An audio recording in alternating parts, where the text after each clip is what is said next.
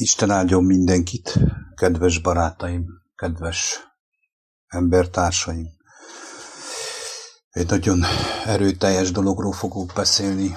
Egyszerűen nem hallgathatom el kell mondanom azt, amit megmutatott nekem az Isten lelke. És megpróbálom mai 21. század elejé covidos világban megmutatni és föltárni azt, hogy miben van a mai kereszténység sajnos, és miben vannak azok az emberek, akik nem ismerik személyesen Jézus Krisztust, és milyen könnyen bele tudják vinni őket abban a csapdában, hogy menjenek el és oltassák be magukat. Amúgy mindenkinek szíve joga, hogy mit csinál, de egyértelműen fel akarom tárni, hogy mit mond Pál apostol az 1 Korintus 2-ben, hogy ő hogy hirdette az igazságot, hogy hirdette Krisztust. És megkérek szépen mindenkit, hogy tényleg jófogózzon meg, mert erőteljes kijelentések következnek.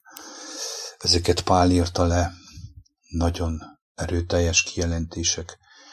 És az az igazság, hogy a szívem fája, hogy egyben meg is értette velem a lélek, hogy miről szól ez az egész, és a mai világra, 21. század elejé emberre rávetítve, úgy mondva a keresztény világra, keresztény Európára, amiről annyit beszélnek, és annyit szajkózzák, és elvel védekeznek, és elvel takaróznak. Én nem vádolok senkit, hisz én sem vagyok tökéletes, hanem megpróbálom alázatos szívvel, fájó szívvel elmondani azt, hogy mit mutat meg az Isten lelke, hogy ki volt ez a Pál, mit mondott nekünk, és hogyha valójában ezt hirdetnék sok helyen, az embereknek többsége biztos, hogy fölébredne, és tényleg elgondolkodna, hogy merre fele tart az ő élete személyesen,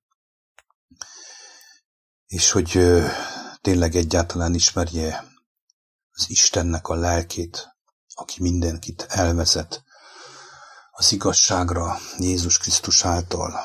Tehát el is kezdeném nektek felolvasni 1 Korintus 2-t. Azt mondja Pál apostol: én is, mikor hozzátok mentem, atyám fiai, nem mentem nagy ékeszólással, avagy bölcsességgel hirdessem nektek az Isten bizonyságtételét. Mert nem végeztem, hogy egyébről tudjak ti köztetek, mint a Jézus Krisztusról, mégpedig mind a megfeszítettről. Kedves barátaim, arról szeretnék itt nektek beszélni, és miről beszél Pál, arról, hogy ő nem nagy ékeszólással ment, hogy hirdesse az Istennek bizonyságtételét. Nem így ment sehova hirdetni. Nem úgy ment közéjük, nem úgy ment az emberek közé, hanem inkább Jézus Krisztusról beszélt, csak Krisztusról. És mégpedig mind a megfeszített Krisztusról, arról a Krisztusról, aki meghalt azért, az ártatlan bárány, aki az életét adta azért, hogy megmutassa nekünk az út, az igazság és az életet. Ő erről a Krisztusról beszélt. Na most kezdhetném ezt egy kicsit ilyen üvöltözve is, hogy ma hányan beszélnek erről így, hogy Isten bizonyságtételét mondják el, és Jézus Krisztusról beszéljenek, mi megfeszítettről, és most jön a többi, kedves barátaim, olvasom tovább. Nagyon erőteljes kijelentések vannak ebben a 1 Korintus 2-ben. Megmondom őszintén, hogy aki meghallja, talán még meg is menekülhet, hogy miről szól ez az egész, és mondom, hogy mai napra vetítem rá ezt az egészet, mert minden, ami megirattatott a Bibliában, azt úgy kell mindig olvasni, hogy mai napra szól, tehát mindig nekünk szól, mostanról szól, nincs semmi új a nap alatt, azt mondta Salamon, és ez így igaz. Tehát valójában ez a nemzedék is pontosan úgy szembesül ezáltal, mint a következő vagy az előttünk lévő. Tehát nem dughassuk a fejünket a homokba, bármennyire is azt hiszük, hogy Pál csak azoknak az embereknek beszélt vagy írt, nem nekünk. És nézzétek meg, hogy hirdeti Krisztusnak. Mint megfeszítettet, mint Jézus Krisztusról, mint megfeszítettről, hogy beszélt. És én erőtlenség, félelem és nagy rettegés közt jelentem meg ti köztetek. És az én beszédem, és az én prédikálásom nem emberi bölcsességnek hitető beszédeiben állott, hanem a léleknek és az erőnek megmutatásában. Kedves barátaim, az az igazság, hogy erőtlenség bement oda félelembe és rettegésbe, jelent meg az emberek között, hogy ő csökkenjen, hogy Krisztus keresztje növekedjen ő benne. Pálban már ez megvolt, és az egész Krisztus, a megfeszített Krisztus erről szól, hogy ő kell növekedjen mi bennünk, és nekünk csökkennünk kell. Tehát tisztán mondom, Krisztusnak a lelke, a lelkülete kell növekedjen mi bennünk, és az én, a Tibornak csökkennie kell, picikévé kell változnom. Erről több videóban beszéltem, ezt nekem megmutatta Jézus. Miért kell ennek megtörténnie? Miért lehet így hirdetni Jézus Krisztust, a megfeszítettet? Azért, csak azok tudják hirdetni ezt, akiknek az Isten lelke ezt kijelenti, megmutassa nekük. Mert hogyha az Atya vonz tégedet, be fogja mutatni neked a megfeszített fiát, hogy megértsd, hogy az ő lelke a keskeny úton ezen a keskeny úton csak az ő lelke, az ő lelkülete és jelleme tud tégedet végigvezetni. Mert mi is meg kell feszítessen bennem az én, az egóm, az általam fölépített hazug világom, az elhitt világom, amit én építettem, amit körülöttem van, amiben élek. Ehhez Istennek semmi köze. Az Isten folytonosan hívja, szólogassa az embereket, és folytonosan fel akarja ébreszteni. Tehát Pál apostol félve és rettegve hirdette ezt, és erőtlenségébe tette azt, tehát ő erőtlen volt, hogy a Krisztus nagyjá legyen benne. Ő csökkent, hogy a Krisztus, a megfeszített beszéljen ki belőle. Hogy nem emberi bölcsességet hirdessen, nem valami hitető beszédben állott oda, hanem léleknek, azt mondja, hanem a léleknek és erőnek a megmutatásában. Hát ki a lélek, kedves barátaim? Maga a Szent Léleknek a erejével tudjon beszélni, az Isten lelkéből tudjon szólalni. És olvasom tovább, hogy a ti hitetek ne emberek bölcsességén, hanem Istennek erején nyugodjék. Itt megint meg fogok állni egy kicsit. Tehát a mai kereszténységnek a hite,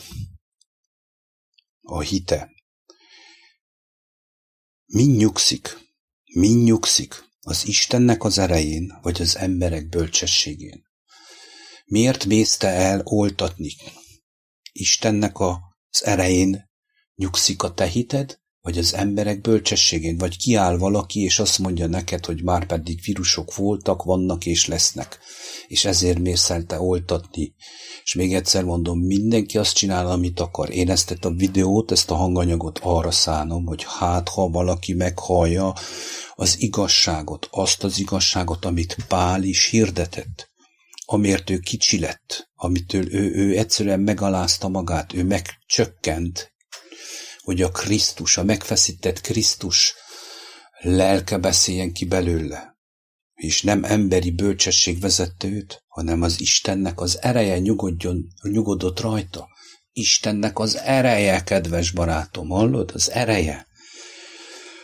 A bölcsességet pedig tökéletesek között szólunk, ám de nem a világnak, sem a világ veszendő fejedelmeinek bölcsességét.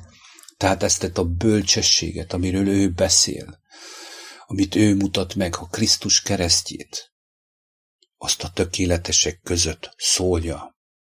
Kik a tökéletesek? Miért mond ilyen Pál, hogy tökéletesek? Hát azok, akiket már az Isten lelke vezet, akik újjászülettek lélek által, akik ismerik személyesen Jézus Krisztust. Miért mondja, hogy tökéletesek? Mert a bennük lévő lélek, az új lélek, a szent lélek, az személyesen vezeti az embert, az tökéletes. Azt tud téged csak átformálni. És nem a világ fejedelmeinek a bölcsessége, a professzorok, a doktorok, a tudósok, a politikusok.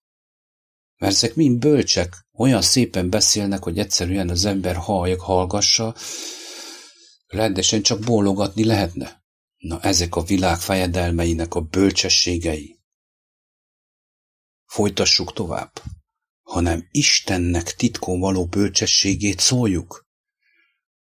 Azt az elrejtett, amely öröktől fogva elrendelt az Isten a mi dicsőségünkre. Tehát azt szólta Pál, kedves prédikátor testvéreim, papok, püspökök és bárkik, azt szólta Pál az Istennek a bölcsességét. A titkon elrejtett bölcsességét szólta Pál. Az Istenbe való bölcsességet szóljuk. Azt mondja Pál, öröktől fogva elrendelt az Isten a mi dicsőségünkre, értitek?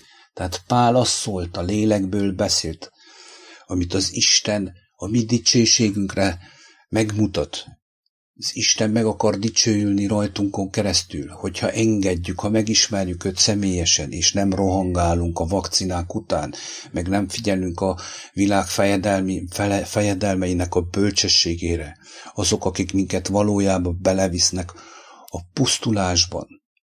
Mert halál ellen nincs vakcina, jól jegyezze meg mindenki. Az örök halál ellen nincs vakcina, egy vakcina van, földi vakcinára gondoltam.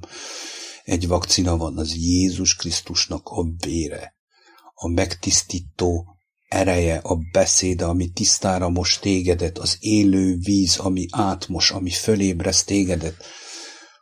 Az örök halálból a halottak meghallják az ő beszédét, azt mondta, föltámadsz, fölébreszt tégedet az ő beszéde, és újjáformál, újjáterem tégedet.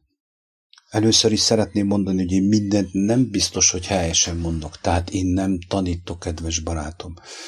Nem fegyelmezek, ilyet nem csinálok. Isten őrizzen meg engem ettől, én nem tanítok. Én csak azt mondom el, amit a lélek kijelent számomra. Én nem azt mondom, hogy helyesen mondom, nem is rám hallgass kérlek, hanem te személyesen keresd az igazságot és az életet, aki nem más, mint Jézus Krisztus. Ez az egyetlen egy dolog mozgat engemet, hogy megmutassam nektek, hogy Pál vajon ma elküldené az embereket oltatni.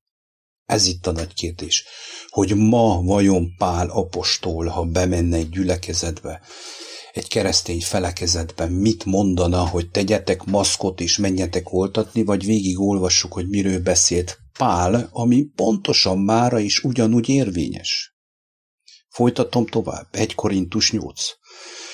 Melyet a világ fejedelmei közül senki sem ismert meg, mert ha megismerték volna, nem feszítették volna meg a dicsőség urát, a dicsőség ura Jézus Krisztus. És a világ fejedelmei ezt az igazságot nem ismerik, ma sem. És ma sem feszítenék meg Krisztust. Jézus Krisztus nevében nem küldenének senkit, sem oltásra, sem maszkba nem járnának templomba, sem a gyerekeikre nem tennének maszkot. Mert a mindenség ura az ő dicsőségét kijelenti mindenkinek, aki személyesen hozzáfordul, kedves barátaim, kedves embertársaim. Folytassuk tovább. 1 Korintus 2:9. Hanem amint megvan írva, amiket szem nem látott és fül nem hallott, embernek szíve meg sem gondolt,